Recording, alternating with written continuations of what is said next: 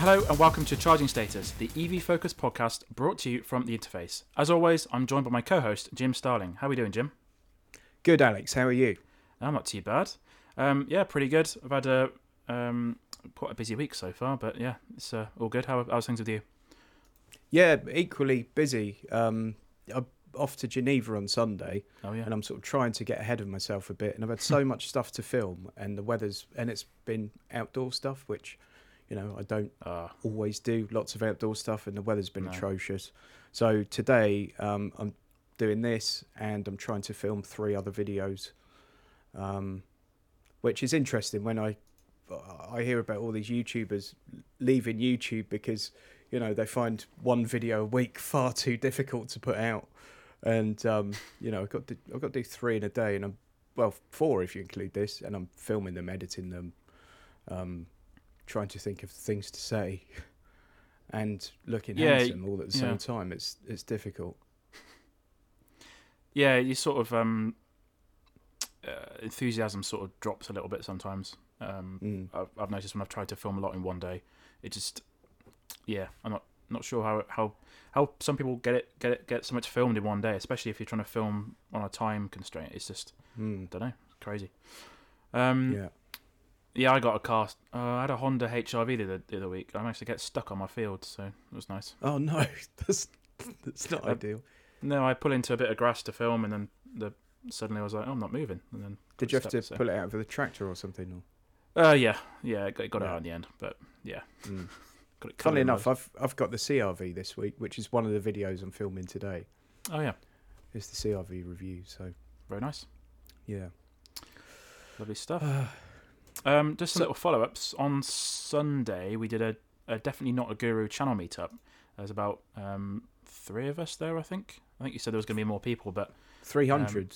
300, yeah.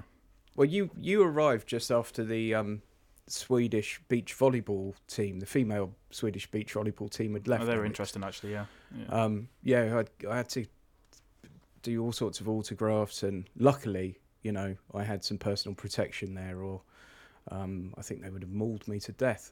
But yeah, and then a few blokes turned up. So no, it was really good fun though, actually, wasn't it? I think it was probably better for the fact that a lot of people that were supposed to be coming didn't turn up, because, you know, everyone can just sort of join in the same conversation rather than having lots of little conversations going on all over the place. Yeah, it's quite nice. And then I, as I was down that neck of the woods, I sort of had a drive by the new cafe machine they've got opening at some point this spring. Looks quite good, actually. It's quite a nice, very quiet location next to a petrol station, but the whole is similar to the Stratford one. It's very in the middle of nowhere, nice and quiet. I think they'll do well with that one when it opens at some point in spring, so it'll be quite nice. Have they got plenty of parking? It looks pretty big, to be honest, yeah. Even the one near Milton Keynes has got loads and loads of parking. So it's good that they're focusing on that because, it's important, obviously, because they'll just get people turned away otherwise. So yeah, it's quite a good way to sort of repurpose these old pubs, isn't it? It's fantastic, yeah. Because there's so many just near me that are closed. It's just, they just don't exist anymore. And if Cafe Machine have got the budget or whatever they're doing behind the scenes to finance all this, it must be quite expensive. But just repurposing these old pubs that keeping the same names and using the names similarly, it's quite nice. So good way to get the motoring community back into it. So, did you go on anywhere else after that? There's like no, not really. No. Oh, okay. No, we went to get some lunch and then went home. So it's about 2.5 hours. So not too bad. Yeah, it's a fair stretch, isn't it? Yeah. You did an episode by yourself with, I can't remember the guy's name actually, but it was Teltonica. It was quite nice. Yeah. Quite a nice episode. Yeah, that was quite an interesting one. So they sort of got in touch and sort of had the opportunity to do something. And I thought, actually, it sits more nicely as a podcast than it does probably just a normal video on my channel. So we did that as a podcast. Obviously, the video of that I put on my channel. Yeah. But it's quite an interesting conversation and really good to sort of meet someone sort of behind the scenes from one of these companies, because at the end of the day, a wall box is a fairly kind of nondescript thing that people... Some people will actually take some time and choose their wall box. Some people just sort of have installed whatever is suggested to them and they don't think past it. And I must admit, once the thing's actually on your wall, how much time you spend doing anything with it, or thinking about it to any degree, is fairly remote, certainly in my experience. So to actually hear about sort of the manufacturing process, some of the challenges, what's going on in other parts of Europe and stuff, I thought it was a good chat. Yeah, it's a good episode. We might try and do some more of those. I've got some people that potential episodes that we might just use them as charging status, one-off episodes. I think it'd be quite good. Sort of like an EV hub of information would be quite nice, I think. It would be much easier, by the way, to get more content onto the channel, onto the podcast. If you lovely people go and leave us a review wherever it may be. We desperately need your reviews, because we are trying to grow this podcast, and at the moment it's really tricky because the various algorithms on all the different podcast platforms and YouTube and everything else don't really kick in unless you get engagement from the audience. So please, if you're listening to this or watching this on YouTube right now, please follow, subscribe, leave likes, feedback, star ratings, whatever it is on that particular platform. We massively appreciate it. We want to make this podcast as good as we can, and we just need that little bit back from you guys. 100%, yeah. And just a little bit of housekeeping. So me and you took over I did the podcast with James beforehand. I think it was April last year. And there wasn't any way of putting the back catalogue on YouTube, and just some like podcasty bits. You can now submit a podcast feed to YouTube, and then YouTube will actually backdate those episodes. So what I've gone and done the other day is I've backdated those episodes. Not that they'll be relevant, but it's just because it's all old news now. But it's just a bit of housekeeping from my perspective. But if you want to check those out, they are on YouTube now, which is quite nice. Great. Just going to look at what we've been driving. So this feels like it was like last year now, but it was only a few weeks ago. I had a i5 M60, the BMW i5 M60, big saloon car, massive thing. It's like 5 meters long or something stupid. Had that for about 3 days. That was absolutely incredible. I love that car. Really, really good. The bit I was particularly impressed with, I don't know if I told you this, but the charging on it. Wait on to drop it back off at the headquarters down in Farnborough. Pulled in at Reading services. Had 8% battery. Used the Tesla charger, the V4s. Plugged it in. Went for a wee. Came back. 11 minutes later, the car had gone from 8% to having, I think, like 6 miles of range or something stupid, but up to 140 miles of range in 11 minutes. That's incredible. It's just amazing. And then if you've got a BMW or Mini, I think they all work the same way. The detail on the app for the car is just like so in depth about the charging curve of the car, what time you plugged it in, where you plugged it in, what charger and stuff. So the charging curve was at 205 kilowatts basically the entire time, and I didn't have to wait for it. So I just came back. So, it's actually ready to go now, and then unplugged it. That's the example of how it should all work. Yeah, absolutely. Yeah, I did York with the family in the Tesla the other week, and I pulled in at, where was it? It was just off the motorway at Mansfield, and it was like a designer outlet place. And again, we were down quite low, bearing in mind we had to get back to Bournemouth area. It's something like early 20s of range left. And I plugged it in, V4 charger, plugged it in there, and the app sent me a warning after 20 minutes to say I was almost at 100%. So I need to probably get back to the car because I might get sort of overstay charges otherwise. And pulled in. There were only 2 free when we pulled in, but there were 2 free. And someone else was literally driving in as I went to get mine. So I just knocked on the window and said, I'm now moving. So, pull in here. And it was 22 minutes to go from, I don't know, early 20% to 100%. Not even up to 80, but because it's not one of those super busy sites, it actually lets you go to 100. Obviously, my car's LFP, so you can go to 100. And you just think, if only it was all this simple, and if people actually understood this, we'd stop hearing quite so much of the nonsense. By the way, I had that car since the 1st of September or 3rd of September, and it's the 4th time I've used a public charger. Yeah, definitely. And the Tesla ones are so, like, if you've got the membership thing, if you've got a Tesla as well, I think it's even cheaper. Yeah. But it's just so much cheaper than anyone else. I took a photo and put it on Twitter as well. But this one had grid. It's the one where they've got the grid serve opposite the Tesla ones. No one was using the grid serve ones. There was just people on the Tesla ones, which is just I think they'll realize eventually that those particular sites, the Tesla ones, are cheaper. So, I mean, I paid 35p on that charge. Yeah, it's crazy, isn't it? It's 30p at home during the day. Yeah. Yeah, I think what people would see is like you might say, oh, it's 20 minutes, but I would imagine that 20 minutes goes very quickly when you've got kids in a service station. I'd imagine. It was actually like annoyingly quick. Because we were going to stop at this outlet place for probably an hour, and we got sort of a third of the way round, and I had to sort of bugger off back to the car. Yeah, and then go and find everyone again.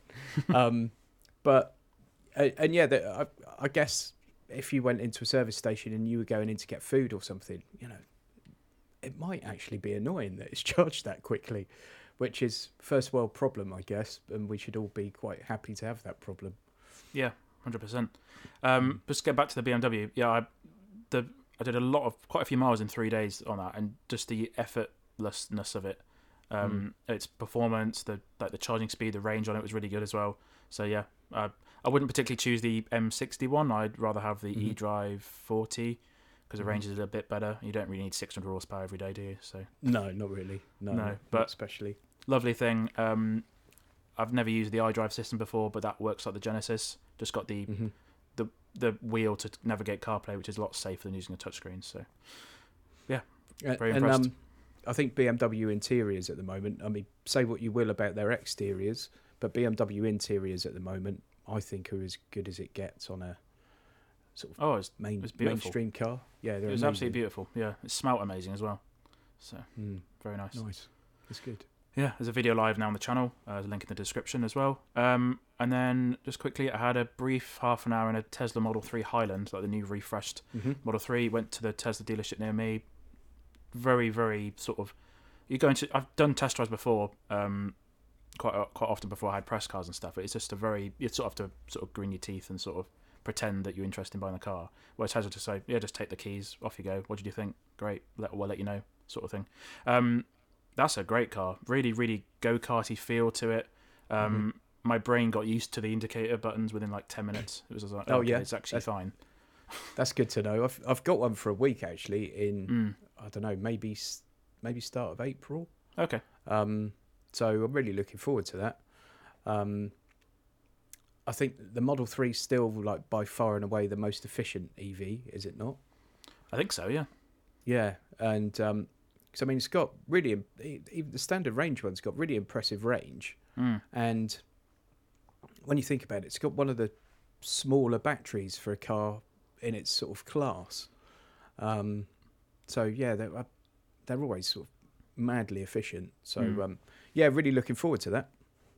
I must admit, if that had been around when I got my Model Y, I may well have just ordered the Model 3. Okay. Even with the kids, do you think? Yeah, because it's not that much smaller, and the main thing for us is having loads and loads of boot space. And although you've got sort of more of a saloon boot than a hatchback boot on the Model 3, it's still got tons of space. And I mean, just the front itself is pretty capacious. You could probably get like a carry-on suitcase in there. Carry-on suitcase sounds like the worst 70s comedy film ever, by the way. I remember those films. Well, sorry, I'm showing my. I remember them well. Yeah, as a young man. Quite funny. But yeah, I thought it was really good. The only thing I noticed was there was not much space in between the driver's seat and the door. I was trying to use the controls. It was a little bit cramped down there, but other than that, it was really good. So I was quite impressed with that. I can see why it's so popular. Definitely. Yep. I saw the car when we did that meetup on Sunday, but you've been driving something interesting as well. Yeah, so I've had the MG4 X-Power, which is the ridiculously powerful one, 0 to 62 in 3.8 seconds. And as a performance car, I mean, the performance is unbelievable. The video's already live on my channel for that, and some of the comments in it are quite interesting, so that's worth a look. One guy was absolutely furious that I didn't mention the fact that it's got some crazy rattle or something when you get over 60 miles an hour, because Okay. he says that absolutely every owner reports it and absolutely every review says about it. And I sort of said to him, I did a few hundred miles in this car and it didn't happen. So I'm not going Yeah. to tell you it did. And then he came back with, "Whoa, it's a press car," but furious. The general consensus seemed to be the same one that I had, which is I probably wouldn't buy it. I'd probably Mm. go for the extended range version, which came out at the same time. It's the same price. Yeah. The extended range version is rear wheel drive as opposed to all wheel drive. And I actually really like the MG4 as a rear wheel drive car. It's quite a short wheelbase, rear wheel drive, plenty of power, and it's a good fun thing to drive. There are certainly areas where they could have spent their money a bit better. Like the software's very buggy. I couldn't connect my iPhone 14 to Bluetooth, and it didn't work with CarPlay. When it did work with CarPlay, I had no sound. I've since learned that fairly regular resets are required of that system. And certainly, like the interior, that press car I had, and yes, it is a press car, and yes, they do get hard life, particularly the ones that go like stink. But the interior had quite a lot of marks, and it had 6,000 miles on it. And Yeah. I sort of feel like if they'd have spent another 2,000, if they'd put that car out £2,000 more expensive and spent a bit more on the interior, and maybe if they worked out some of those software issues, then it would be a car that would be really difficult to turn down. As it is, it's a niche car that's going to, I mean, the performance is incredible, and the performance for the price, you are looking well in the regions of 50 grand to get anything close to it in terms of performance.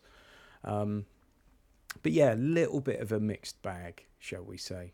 Very, very impressive what they've done at the price. But yeah, a little bit of a mixed bag.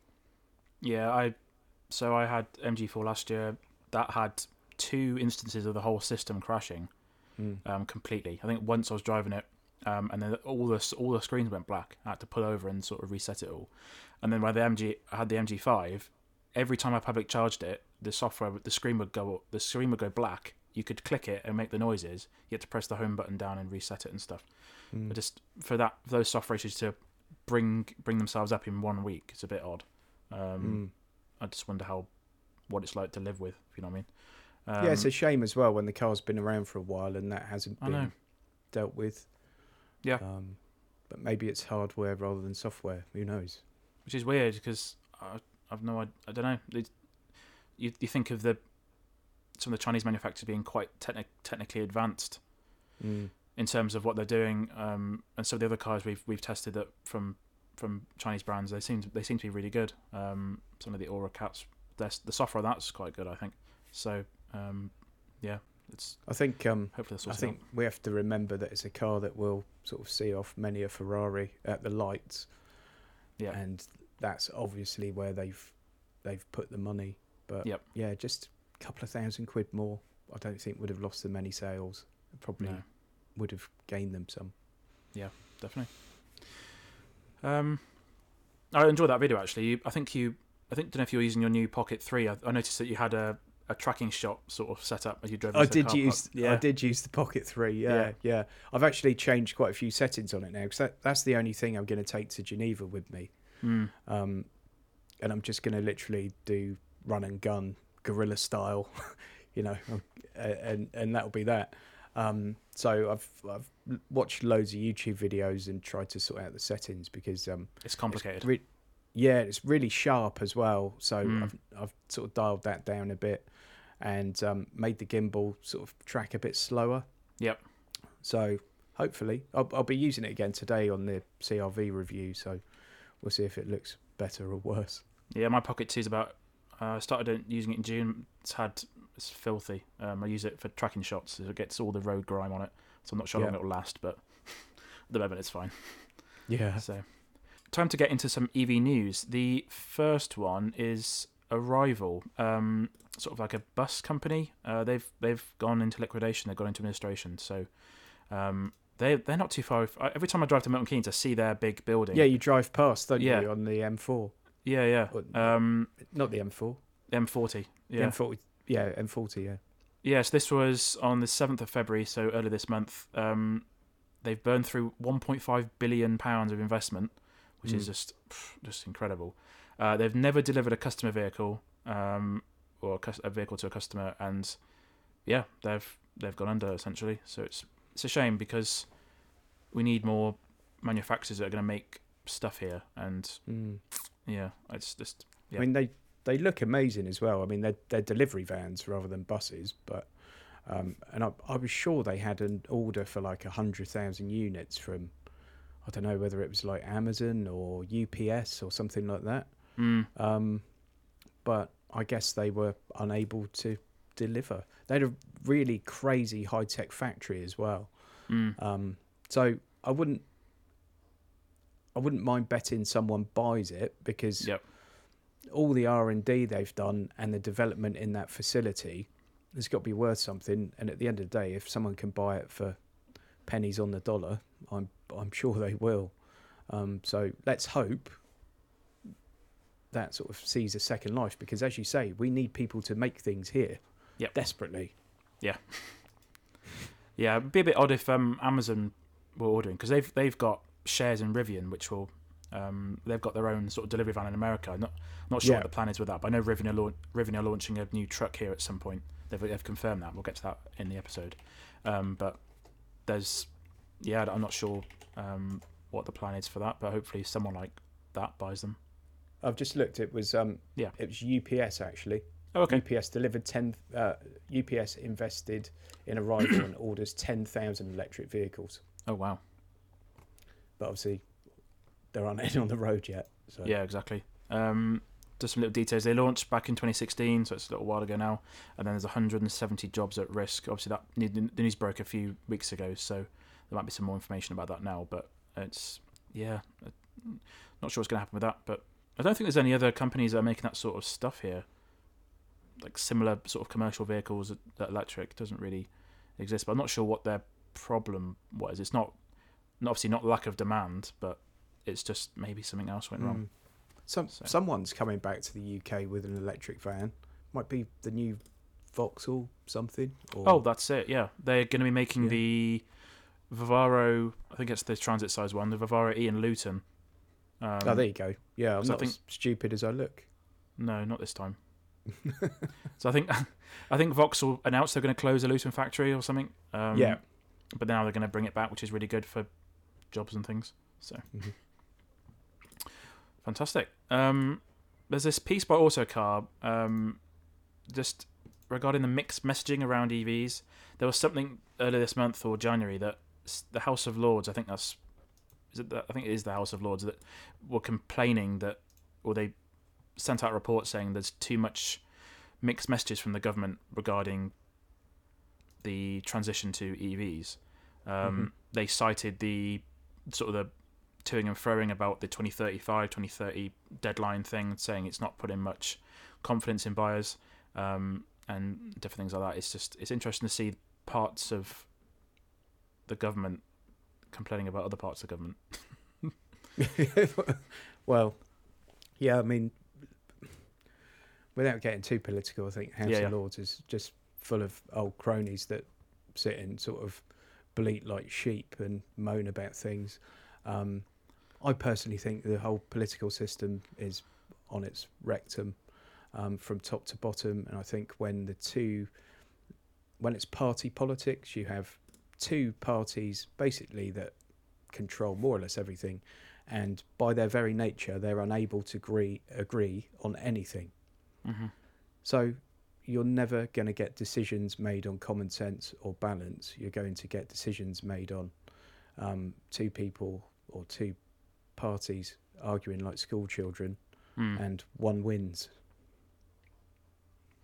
So anyway. Yeah, and then Mike Hawes, the guy who runs SMMT, essentially said consumers are just sick on the hands and it sends the wrong message, essentially. Not sure what to do with. I guess most people are not too sure what to do with it, but we shall see what happens. It's all up in the air at the moment. So There's still so much anti-EV stuff in the mainstream press as well, and sometimes you get the opposite as well. Sometimes you get pro-EV stuff that's so pro-EV there's no kind of balance or consideration for anyone that's not ready to make the jump, and that turns people off just as much sometimes as the real anti-EV nonsense. But still, you know, I had my best ever month on YouTube last month. I had 500,000 views on YouTube. wow. And I would say 10% of the comments I had on my EV content were about fires. Is that down or up? I always think the more successful you get on YouTube, the more stupidity you get in the comments, and the more, I mean, as you know, I've got alopecia. In the last month, I had a comment saying, "I hope your cancer treatment fails." So, you know, but when you get those kind of comments, it tells you that you're doing okay. Because the more eyes you get in front of, the more nonsensical the comments become. So when 3 people watched the channel, they were all nice, reasonable people.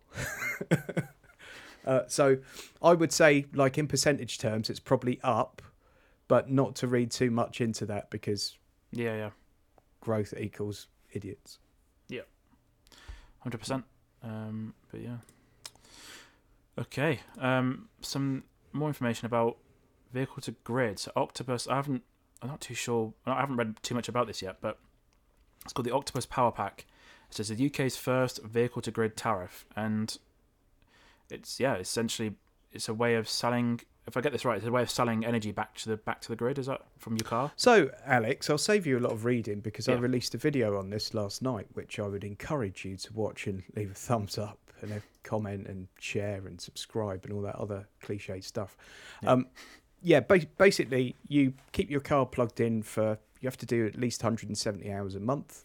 So, I don't know, say 6-7 hours a day. Okay. And during peak times, the grid will take from your car, and during the low demand times, it will put the charge back into the car. And the idea is it saves them having to build lots of battery storage facilities for renewable energy. So all these cars being plugged in become the battery storage facilities.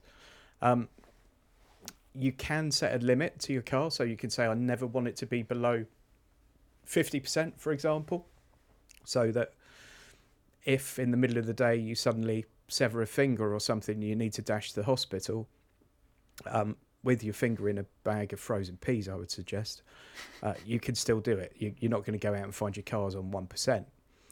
However, there's quite a big caveat with this at the moment. Right. I think it's a great idea. Oh, by the way, Octopus then give you all your EV charging for free if you do this. What, on Octopus Electroverse? No. Okay. Your home charging. Yeah. So the caveat is you have to have this one specific wall box, which is like a Quasar V2 V2G or something, which costs, I think, $5,000. And bearing in mind, my home charging for the year, well, I think they say on the website, if you do 10,000 miles a year and you're on Intelligent Go, it's going to cost you 170 quid. So it's not a huge saving to you, and you have to have a CHAdeMO car. So it only works at the moment with the Leaf, the ENV 200 van, and the Outlander PHEV. Okay, so... But it's proof of concept. Yes, and of course, that's what you have to look at it as. It is proof of concept, and Octopus have sort of stood out and said they can say now that we were the first ones to come to market in the UK with vehicle to grid, with a tariff for vehicle to grid.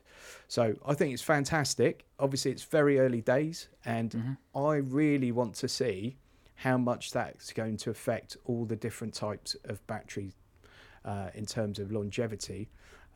Not because of the speed that is putting the power in and out of the car with, but I think just the battery cycles. Obviously, each battery's got a lifespan based on the battery cycles, and if it's doing that all day, every day, that could, I would have thought, cause some issues. But I'm sure there'll be studies about that, and everyone will be able to make an informed decision at some point. But at least it's sort of a positive step, and shows that Octopus definitely seem to be at the forefront with anything sort of EV charging based. Yeah. Ages like there was loads of stuff online ages ago about this sort of thing, and you always think like how are they going to do it? What's all the bits and pieces to the puzzle to make that work? And this is obviously one of them. It'd be just interesting to see how this plays out. If you know what I mean, like something. The first thing has come to market already, so I don't think your car supports vehicle to grid, does it? I don't think Teslas do. No, I don't think so. No, I don't think you can take battery out of it. So yeah. To be honest, I wouldn't do it anyway at the moment to save £20 a month. Not even that probably, but I would guess the worst month I'd probably spend £20 charging my car at home, and I'd rather just have the freedom to plug it in sort of whenever. Yep. And the fact that I could potentially be damaging the battery at the same time, or not damaging but reducing its life. Yeah. Just not worth it. Even if I could do it with my car, with my wall box, without any effort, I just don't think I would right now. But no, that's fair enough. Yeah, but it's early days. Yeah, it's interesting. It's obviously you could go the route of getting a power wall and doing all that stuff. But obviously that's quite expensive, like £6,000 or something. And obviously, not many people have got that sort of disposable income to spend on a battery. So if you can use the existing one, that's quite a good idea. So definitely. I think if you're in your forever house and you're going to invest in solar, then battery storage and stuff, and heat pumps and all that kind of stuff starts to become perhaps more of a consideration. But for a lot of people, it's just priced out at the moment. Yeah, 100%. So as we mentioned at the top of the show, you're going to Geneva on Sunday. So we got a little preview of. We did a blog post about what we could see at the Geneva Motor Show. So you're going to be the man on the ground, sort of filming and stuff. So, is there any interesting EVs that are going to be on show at the Geneva Motor Show this year? Yeah, if I think of it, I'll try and record a bit for the podcast as well. But you know what I'm like. I'm old, so I have a very short-term memory. BYD Seal U is going to be there, evidently. Which is the hybrid SUV from BYD. I think it's going to be their first hybrid vehicle. I don't know if there's a fully electric version as well, but we'll see. The Yangwang U8, the unfortunately named Yangwang, which surely they've got to come up with a new brand name for. Certainly for the UK and the US. You can't be driving around in the US in a Wang. It just doesn't translate well. So that's going to be there. That's the £110,000 sort of G-Wagon Defender kind of thing. Yeah. Dacia Spring's going to be there. Obviously, the cat's out of the bag with that one, but it's going to, the official launch is going to be at Geneva. Looks quite interesting. I've watched a couple of the videos on that. Yeah, me too. Yeah, looks quite interesting.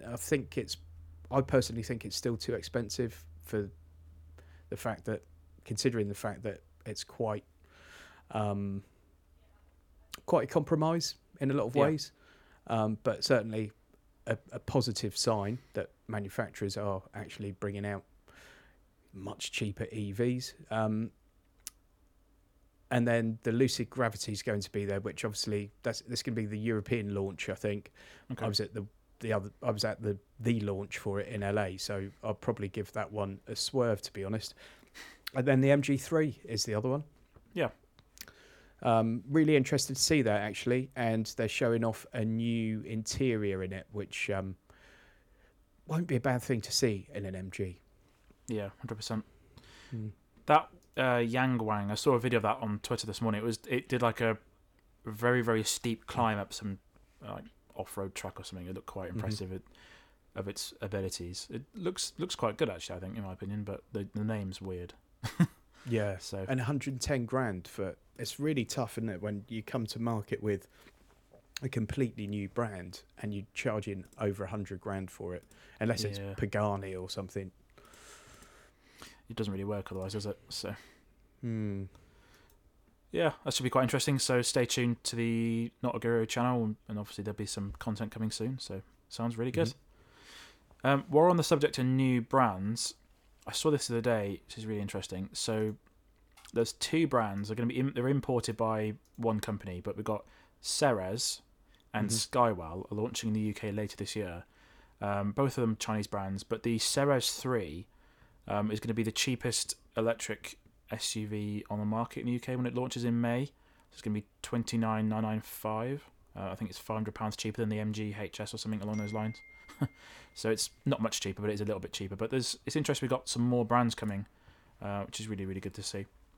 Yeah, and then Omada is the other one, and JQ as well, which is okay. I missed that one. Yeah, that's also Omada basically. Okay. I had a really funny experience actually. They invited me to sort of a webinar, and it was coming from China, and literally in a TV studio or something, doing a presentation on the cars and what the brand's all about and all that kind of stuff. And there was only me on it at first, and they literally just chatting with me. But it's like I'm talking to, I don't know, CBS News or something. It was, this incredible production level all in the studio. Someone else did join after a little while, but they'd been doing lots of these things. But I was expecting kind of 100 people on it, and it was me. It was brilliant actually, and they presented it extremely well. Both look quite interesting. I think JQ is going to be the more premium of the two brands. Okay. But yeah, interesting stuff. And I don't know, people sort of poo-poo a lot of these Chinese brands and things, but I'm just always interested to see new things wherever they come from. 100%, me too. I like the look of the interior of the Ceres, so there's a link in the show notes. Looks quite cool, actually. It so does. I reached out to their PR team, so hopefully we'll get on a launch of that at some point. But there's some interesting stuff in that, so really good. Next one is the ID7 Estate. I think it's called the ID7 Tourer officially. So the ID7 was sort of publicly launched in the UK a few weeks ago, but they've announced the Estate version, which is fantastic because it's what we need. Estate cars are great, aren't they? So this one has got some amazing specs. It goes head to head with the i5 Touring, but obviously a lot cheaper. Massive boot, but the headlining feature is the 86 kilowatt hour battery pack and 426 miles of range, and then charging up to 200 kilowatts. So there's some really, really strong numbers in there in terms of the battery specs and its range. That's fantastic. No prices yet, but most of the industry is sort of debating about 50 to 55k. So that's a lot cheaper than the i5, so that's really good. Yeah, it looks great actually. But unfortunately, I think it still lacks a volume knob. It does. Yeah, which is unforgivable. Yeah.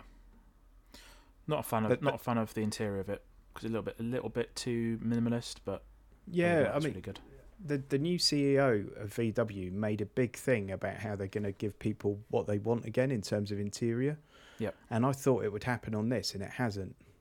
I think the problem is with that. I think aren't cars like on a really, really long cycle? Yeah.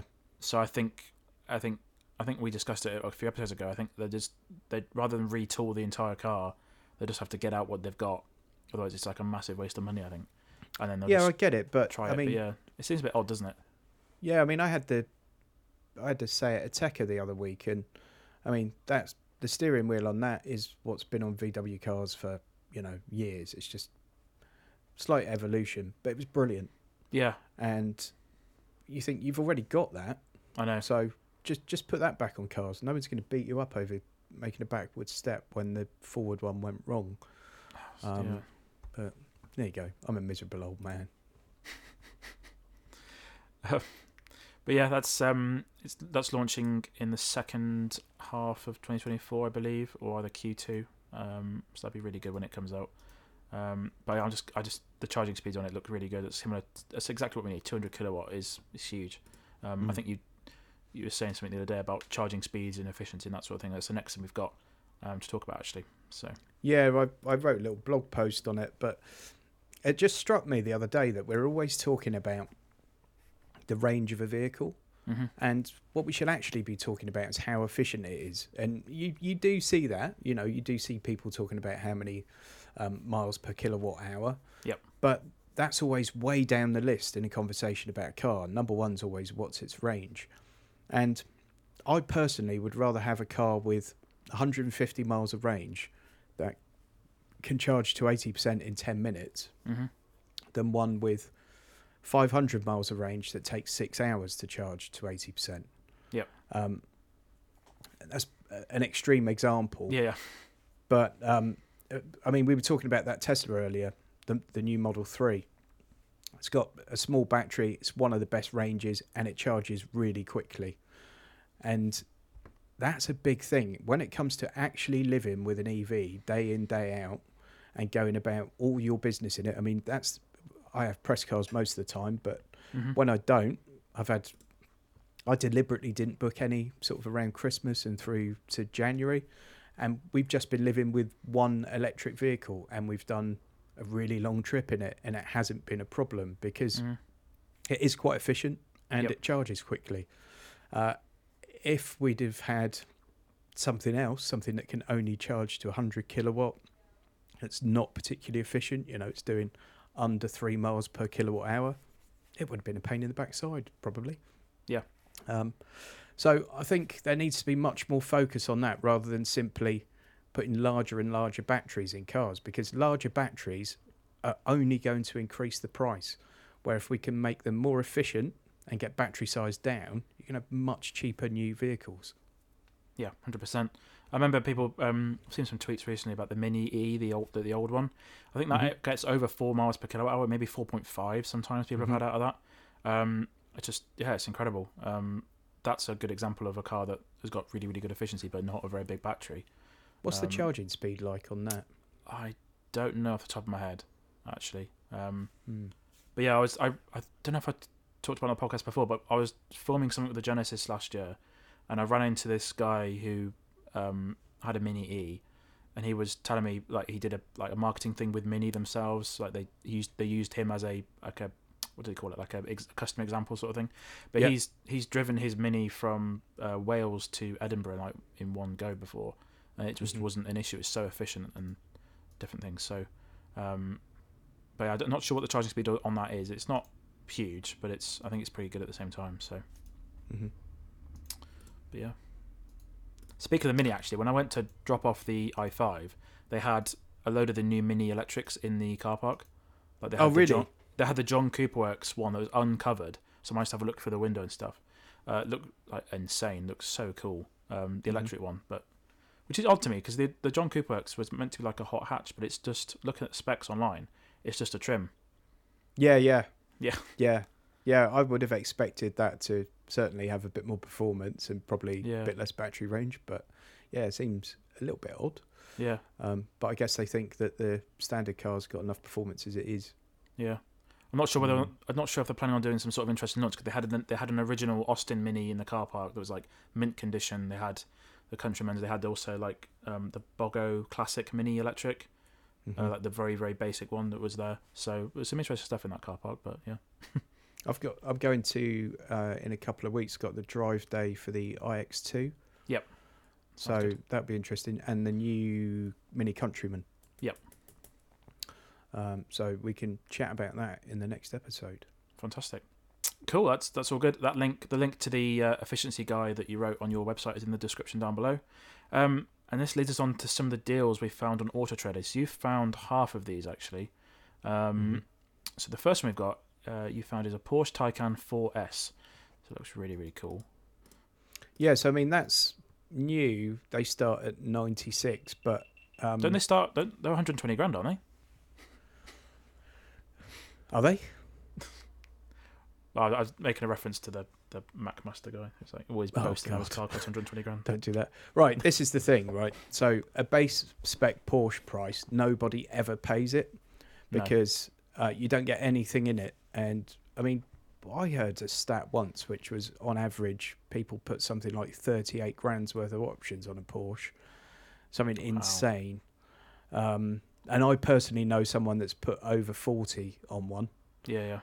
And regularly does. He has a couple of cars a year from them and regularly puts that kind of money in optional extras on them. And there are versions of this car going around, no doubt, that people have spent 140 grand on. Yep. This one is a 2020 car. That's right. Yep. With claim range 288 miles, 44,000 miles on it, 47,000 pounds. And I still wouldn't buy one. I'd still lease one. They're not very efficient, I don't think, are they? Not massively. No. So, and if you're the aforementioned MacMaster, if you try and charge it to 100% from 95% at a 50 kilowatt charger, it's going to take quite a long time. Yeah. But then you could make a video being outraged about it, I guess. Yeah, you should try that. Yeah, I should. That's a massive. That's like half price basically, but yeah, really really good. Yeah, well, possibly a third of the price. Well, yeah, definitely. Quite possibly, yeah. Yeah. The next one was the Polestar 2 long range, and it's like the performance. I don't know if it's got the performance pack or the pilot pack. Let's bring it up. Yeah. Pilot pack, yeah. And I had one of these for a week for review, and still one of my favourite cars I've had, let alone an electric car. Nice. It's got a real sort of cockpit feel. I would have had one of these instead of the Tesla if it had had a bigger boot and if it had the supercharging network. That's how much I like it. Fair enough. Really, really great. 0-62's claimed at, I think, 4.5, but it's quicker than that. Right. Significantly quicker than that, I would say. And it's just a really nicely built, brilliant thing. So this one's a 2021. Oh, this one has got a lot of miles on it, actually. It has, I didn't realise the mileage was that high, but it's 93,000. But 19 grand, and I'm sure that was over 50 new. Certainly around about 50. But yeah, you could get, there were lower mileage examples on there, to be honest, at about 2021. So 2021 car, over 50 grand new, does everything you could need it to do very, very well. 20 grand. Yeah. And that's why I think when I look at the Dacia Spring and the price of that, and you kind of think, well, I could get myself you could get a year-old Corsa for less. You could pay a bit more and get something like this. You can get brand new Corsa You can get brand new Corsa E's for 19k now. Yeah, so why would you spend 17 on the Dacia Spring? The only thing I can think of with that car is that the lease deal is going to be immense. Yeah. Yeah, possibly. Although, it's going to depreciate a lot. Yeah, so used, that's going to be... Even at that price. Yeah. Be interested to see the lease deals, actually, when they appear. Yeah. Well, this brings me on to the next one. I think we mentioned a Funky Cat last episode, but there's a 2023 reg, so 73 reg, which is like only the last 6 months, 500 miles for 19k. It's insane, isn't it? It's brilliant. There's quite a few of these for this sort of price, which it's worrying and also interesting at the same time. But I would guess that's a demonstrator because it's at an Isuzu dealership and they've got the same importer. Yeah. So they have. I would imagine that's their demonstrator. Under 20 grand. I mean, it's what was it, 32 grand when that came out? About that now, yeah. Yep. Yeah. I mean, it's incredible, isn't it? Yeah, 100%. You got electric windows all around. You got the only thing it's lacking is CarPlay, which is supposed to be coming soon. So, but again, last month you could lease one of those for 200 quid a month without a deposit. That deal was insane. Yeah, and still, any way you look at it, it would have been better to do that. Yep. The next one I've got has actually just been sold, actually, but what it was MX. It was a Mazda MX-30, which is not a very, from on paper, not a brilliant electric car, but it has now sold. But this was just under £12,000, range of like 124 miles, but it only had 4,000 miles on it. so it wasn't very many. But I just wonder what you thought about that, because I've never really looked at this car before, but it just hasn't got very good range. I don't know if you know much No, about it. I've never driven one. I don't No. know if I've ever seen one in the flesh. No, I haven't either. But I think the reviews when they came out were not great, if I remember rightly. Yep. And yeah, I've never really taken much interest in them. But No. again, a lot of these cars, that was probably 30 grand or something when it came out, or maybe even closer to 40. Probably. So you just think, well, I won't bother. But when it's 12 grand, actually, maybe it's making a good argument for itself at 12 grand. Yep. It's like on those lease deal videos that I do when the Toyota BZ4X was £900 a month. Why on earth are you going to spend that? Because the competition at 900 quid a month is insane. Yeah. You get an iPace for that. Yeah. However, when it's 350 quid a month, it's actually not too much more than a Corsa. Yeah. It becomes, and that's how cars live or die at the end of the day, is by their price point. Yeah. The last one is an honourable mention, because I tweeted out on 3 days ago. It had like 17,000 views on Twitter, because a guy I follow, Graham, he retweeted it as well, because he posts a lot of Auto Trader deals of EVs, which is quite interesting. This was a Honda E for £11,495. It's absolutely amazing. I think I check a load of deals obviously for the podcast, but this is the cheapest I've ever seen a Honda E. It had 53,000 miles. It was a 2020 reg, but that sold. I think it sold yesterday. So I'm not sure if the tweet helped sell it, but I'll claim fame to that. You should. Yeah. Well, 17,000 views. It's had enough eyes in front of it. Oh yeah, 100%. That's completely gone now, but that was just amazing. That deal. The cheapest one now is about 15k for a white one. But I thought that was just amazing. Yeah. And it's only gonna be a matter of time before they go below 10. But they need to get rid of stock and stuff. So that's a car as well that I could see going up in value. yeah. Not in the short term, but in the medium to long term. You think in God knows how much one of those would be worth in 30 years if you had it.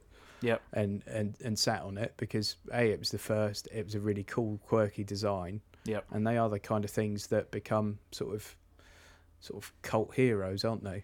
Yeah. Despite its range, that's one of my favourite cars I've driven ever, I think. Yeah, I loved it. I only had one for a day, but I completely loved it. Yeah, as I said, I think I said on the podcast, I lived with it for a week, did 1,000 miles in 1 week when I had it. But just every time I stop and think about cars, that always comes back to my memory. So yeah, try and buy one at some point. But life goals. It is honestly, it's a life goal to own one of those one day. So you will. I will. Got the lightning round now, so some quick fire hot topic news now. The first one is a new van, because vans are sexy, aren't they? So They are, yeah. Got the Renault Master E-Tech. I thought this had a really, really good range on its the headliner for it, because the most EV vans this sort of size don't have great range. I think about 200 miles. The only one I know about is the E-Transit Custom, which isn't even on sale yet. But this looks awesome. It looks quite cool as well. So it's the Master E-Tech, 285 miles of range. It's also going to have quite good charging speeds. I know that Stellantis have made a big effort to compete with Ford recently, and they've improved a lot of the specs on their vans. This is going to have an 87 kilowatt hour battery pack, which is quite big, really. But yeah, and 130 kilowatt charging, which is, I've not seen a EV that charges that quick. EV van, sorry, that charges that quick recently. So that's really cool. Yeah, that looks quite interesting, actually, doesn't it? Yeah. The thing that I think should always be mentioned, like with vans, they always give you the range, but obviously that's the range if it's empty, and it's still WLTP, and we can all pick flaws in WLTP until the cows come home. Yeah. But I think they should have to give you a range with the van at its maximum payload as well, or with a ton on board or something, just to give people an idea, because there are lots of people at the moment that could run an EV van, but they know the range is rubbish, and then they consider, actually, once I get all my tools and everything in, or it's loaded to the roof with parcels or whatever it may be, what am I going to get from it then? That'd be a good So, test, yeah. Yeah, I don't know. I think the whole WLTP thing needs a bit of revision, but certainly on vans, it seems daft to give you a range when they're empty, because whatever you're using it for, you probably don't want it to be empty. No. What would make me choose the E-Transit Custom over this one is the payload. So the E-Transit Custom, the diesel and the electric ones have the same payload. It's like over 2 tons or something. Whereas this one says it's got 1.6, so 1,625 kilos payload. The diesel one's got 2,396, so that's not great. But I guess it would fit a few needs. And the one I can imagine would be the Royal Mail. They've got a load of old Vauxhalls near me. Electric vans, that's all they have. I can imagine this would be quite good for them in terms of range, so it'd be quite good. But yeah, I think Ford are probably a little bit ahead in terms of their payload and their the tech they've got on theirs, but that's pretty cool though. Just to go off on a tangent, have you heard about Ford F-150s as well, F-150 Lightnings? I've seen some murmurings on Twitter about they're sat unsold or something. Is that what you're getting at? Yeah, I've seen lots of that, but I also saw a TikTok the other day with some guy claiming that you could buy a new one from the United States for $6,000 and get it imported to the UK for basically 10 all in, which seems like absolute nonsense. So let's say it is absolute nonsense. Okay. But with every bit of nonsense, there's usually like a crumb of truth. So it may be that you could get one extremely cheap and import it into the UK. So if anyone is in the market for an electric pickup and they think, well, at the moment I can only get that Maxus thing, maybe consider that. Obviously, it means having a left-hand drive vehicle in the UK, but who knows? Yeah, I've seen. If you go on Auto Trader, I've seen one Hummer for sale, the EV Hummer thing, in this country for like over 100k, and I've seen one Lightning for sale for over 100k again. So, really? But I think it's been imported by that. I can't remember the name of it. There's a company down in London which imports Broncos and stuff.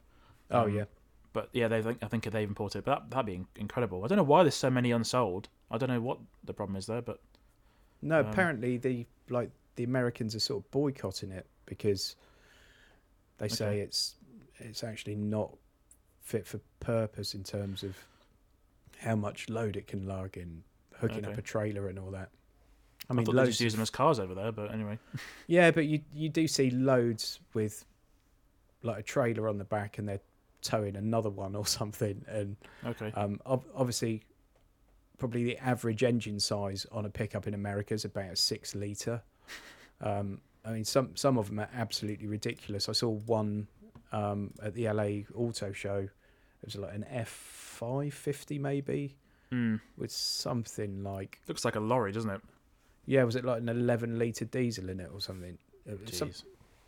Astronomical anyway. And also Americans do like obviously buying a new vehicle and then sticking a different engine in it and all that kind of stuff, and you can't really do that with an electric one. So it's probably missing out on the enthusiasts and missing out on those that use them to tow ginormous vehicles and pieces of equipment and things. But I think they look absolutely awesome. Well, they look normal. That's the thing. They look like a normal truck. And so you've got that huge frunk, which is something that obviously party box, I think they call it. Yeah. But I mean, most pickups, if you did want to go and if you wanted to keep things sort of locked up, if you had tools or shopping or luggage or whatever that you wanted to lock up, it's quite difficult with an open back. Even the top boxes are not fantastic, are they? No. Where with that frunk, you've got essentially a massive boot. Yeah, it's huge. I think you can fit inside it. I've seen someone lie down in it. Yeah. Yeah. Crazy. Fantastic. Next one is Shell. Despite all the sort of hopeful people that seem to think hydrogen's going to actually get anywhere, Shell have said they're going to they've shut down all of their fuel stations essentially for hydrogen stations in California with immediate effect. This was earlier this month. I guess there's not much to say when that happens. We haven't really got many left here either, so they've they've scrapped plans for new 48 sites. So they had 48 sites previously announced, and they just said we're not going to build those now. So yeah, I don't think there's any market for it. So I think no, aside from various types of sort of grand scale transport or industrial use, I just don't. I just don't see a future for it in cars, but yeah, I could be wrong. Obviously, just because of the inefficiency. That's all. yeah, that's the main. Yeah. Like the speed of which you can fill it up is quite appealing. I think that's why it's appealing, Yeah. but it's just not efficient. So That's the thing that, you know, if you ask the man in the pub, well, do you think electric cars are the future? And they'll say, no, it's hydrogen. And they're only thinking about the speed of filling it up. But it costs so much more to make it because you need to use a load of electricity to make it. And then, of course, you've got to transport it, which you don't really need to do with electricity. no. Oh well. And then you basically need a conversion station in the car because Yeah. it all ends up Get going lost into an again. electric motor. Yeah, Yeah. yeah. Well, I think I mentioned this before. We'll get there eventually. Like I think I said to you the other day, I was watching some old fully charged episodes from like 2010, and the cars. If you look at them today with a sort of a holistic view, they're crap. Yeah, yeah, But now we're only like, what are we, 13, 14 years later? It's like they're on their way to being really good. And another 10 years, I can't even begin to imagine what it's all going to be like in 10 years. So yeah. I mean, we were talking about cars with under 100 miles of range for, you know, silly amounts of money back then. Yeah. And the thing that gets me as well is the physical space a battery takes up. I think back then, Robert Llewellyn had a Nissan Leaf, and it had a 30-something kilowatt-hour battery pack. And he recently upgraded it. He took it to Amsterdam or something. They upgraded it, and in exactly the same space, it's now like double or triple the size of capacity in the same weight, the same space. Like that's only like 10 years later. So it's gonna be amazing to see what happens in 10 years. So yeah, and probably, obviously, when things start to develop, the rate of development speeds up as well, doesn't it? So that next 10-year jump might only take 3 years. Yeah, because there's more people doing it. Yeah, that makes any sense. That makes sense. Yeah, yeah. I'm glad. Yeah. I love the look of this next car. This is the Hyundai Casper. This was, I think, Top Gear did a piece in the magazine or their YouTube channel about this little car that was on sale in South Korea. And they are, South Korea. They're now going to bring the electric version to Europe. So they're developing it for the European market. And I'm not sure how big it's supposed to be, but it looks so cool. It does look really cool. I really hope they bring it here. So it'd be really good. They say it's an EC3 rival, don't they?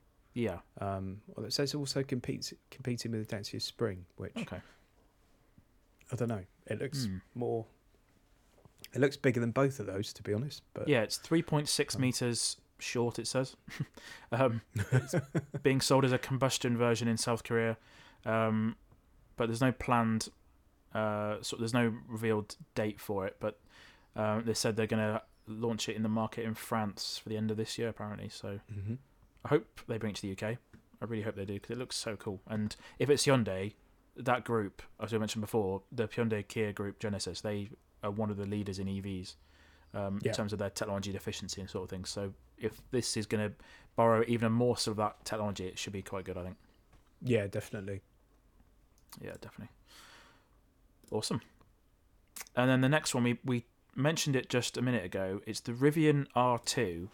I'm not really sure what's going on with Rivian at the moment. Apparently there's some weird stock, price, the stock market's fallen for it, but not sure what's going on. But we saw Rivian last year at the Fully Charged show, the R1T, but they're going to bring the R2 electric SUV to the UK, and it should rival the Model Y apparently, so similar sort of size to your vehicle, but that should be really good. Yeah, it looks really interesting. On the stock front, I invested about 200 quid in Rivian. Okay. A couple of years ago, and I think it's worth about 6 now. Okay. So yeah, I don't think they're doing incredibly well financially. No. It's so difficult though, isn't it? When these new companies come to market, and you know you're going to develop and build an electric vehicle, and you're a new company. I mean, it's all borrowed money. You can't possibly do it without going and raising however many different rounds of funding, and they're just diluting the value every time, really. Right. And unless you get massive, massive sales, I don't see how these businesses can do anything but struggle. Tesla were different because it was the first one to do it, and in the way they did it and everything else. But I think it's really tough for companies like Rivian coming to market. But we shall see. Again, they've done so much and established a brand that surely it's going to be attractive for someone to come along and buy if push comes to shove. Yeah, I think Amazon owns a section of it. I think Ford owns some of it as well. So yeah, be interested to see what happens. But we should know more information on the 7th of March about this new SUV. Should be quite cool. Cool. Another company coming to the UK is, I think we saw this one at the Fully Charged show as well. It's the Microlino. It's like a little tiny like bubble car thing, like the Isetta, BMW Isetta thing. Yeah, that's going to be at Geneva as well, actually. Oh, sweet. That'd be quite cool. Hmm. They said they're going to aim... It's crazy, isn't it? Because, you sort of go in via the front, like you did with the BMW Isetta. Yeah. They're going to aim for 300 deliveries by the end of this year. But I think it looks really cool. Looks quite futuristic, and I'm not sure if it will go the same way as the Ami. If they're targeting 300 deliveries, it's obviously not many. No. But I've only seen one Ami in person. That was around your neck of the woods. But I haven't seen ever one in person since. Was it in my street? It was, yeah. That's the. I told you that guy's got a Porsche 911 Turbo S and a Citroen Ami, and I only ever see him driving the Ami. Yeah, makes sense. Yeah, as I said, I've only seen one in person, so this will obviously be city use. But yeah, looks quite cool. Very small batteries. This is really odd. It says 142 miles of range from a 5.5, 10.5, or 15 kilowatt hour battery pack.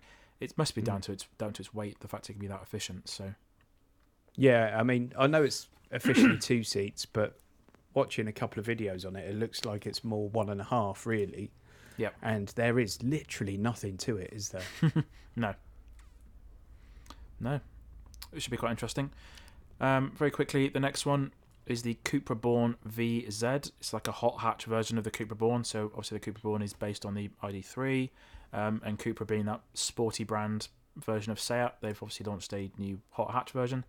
Hopefully this will be what the ID3 GTI will be if they ever launch that. This looks quite good. It says 322 brake horsepower, 0-60 of 5.7 seconds, quickest car based on the Volkswagen Group platform. It says top speed of 124 and official range of 335 miles. There's someone I follow on Twitter, I can't remember his name, but he's got a Born, and he seems quite impressed with it. So I've never really driven one before, but it seems quite good. I imagine it's just the same as an ID3, really, but yeah. Not much to say about that, but got some nice bucket seats and stuff. So, yep. And then the Dacia Spring as well. So we touched on this in the episode a few minutes ago. This was revealed this week. I thought Johnny Smith's video was fantastic about the new car. Yeah. I think whenever a new car is launched and he's at the launch event, I'll go and watch that straight away because it's just enjoyable to watch. No price information on the new Spring yet, but I think it looks quite good in terms of its design and the interior. The old Spring, but the one that was in France, looked a bit meh in terms of its design, but this one looks quite good. But as you mentioned as well, that the specs it's compromised in certain ways, isn't it? Like the charging speed and different things. But I think, not too sure. Yeah, I'm not too sure yet. It'd be good to go and have a poke around in one at Geneva and see, if there's a bit more to it. But I was a little bit kind of underwhelmed. But yeah, Johnny's video was amazing, and I love Johnny. I think he's fantastic at what he does, and a lot of his videos I watch for him really, rather than because he's that good. And he's just done a podcast which is really worth listening to. So Road to Success podcast. That's correct. Yeah, I need to watch that. Yeah. It's well worth a look. Yeah, that lad who does that, he's got a van Yeah, a it podcast looks van. amazing. Yeah. Yeah. And I thought the way he asked questions. I've watched his Auto Alex episode before. I thought the way he asked questions, it's sort of like, oh, that's how you do podcasts. Like that's how you ask those sort of questions. I know, and It's he's not always asking the obvious questions. He's asking very quite good, difficult actually. questions. Yeah, it's good. You need to try and get him on yours. Yeah, be quite good. Just some very quick headlining specs about the Spring. It says it weighs under a ton, which is incredible for an EV. 26.8 kilowatt battery pack, range of 137 miles. I don't think there's a heat pump, so I'm not sure how it's going to fare up in the winter. But the thing that makes this a city car is its charging speed. So it takes 11 kilowatt AC and then up to 30 kilowatts DC for the public chargers. But as you've proven, a guy who has an EV with quite good range, the amount of time you charge it in public chargers is quite small. And I imagine if you don't take the Spring outside of cities and stuff or the local area, I think you'll be fine. It's more of a second car, so that's how Dacia sell it as well. They sell it as a second car. So sweet.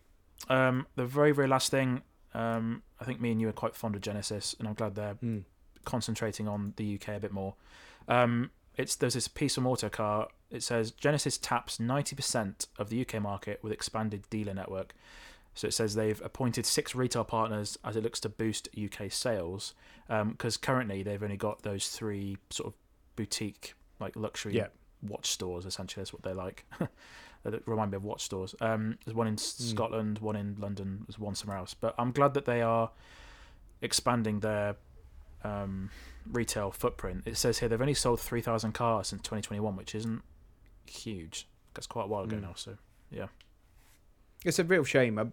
I would love to stand at the doors of every Mercedes dealership and every BMW dealership and every Audi dealership and say to the people that are going in there, especially if they're going to look at sort of the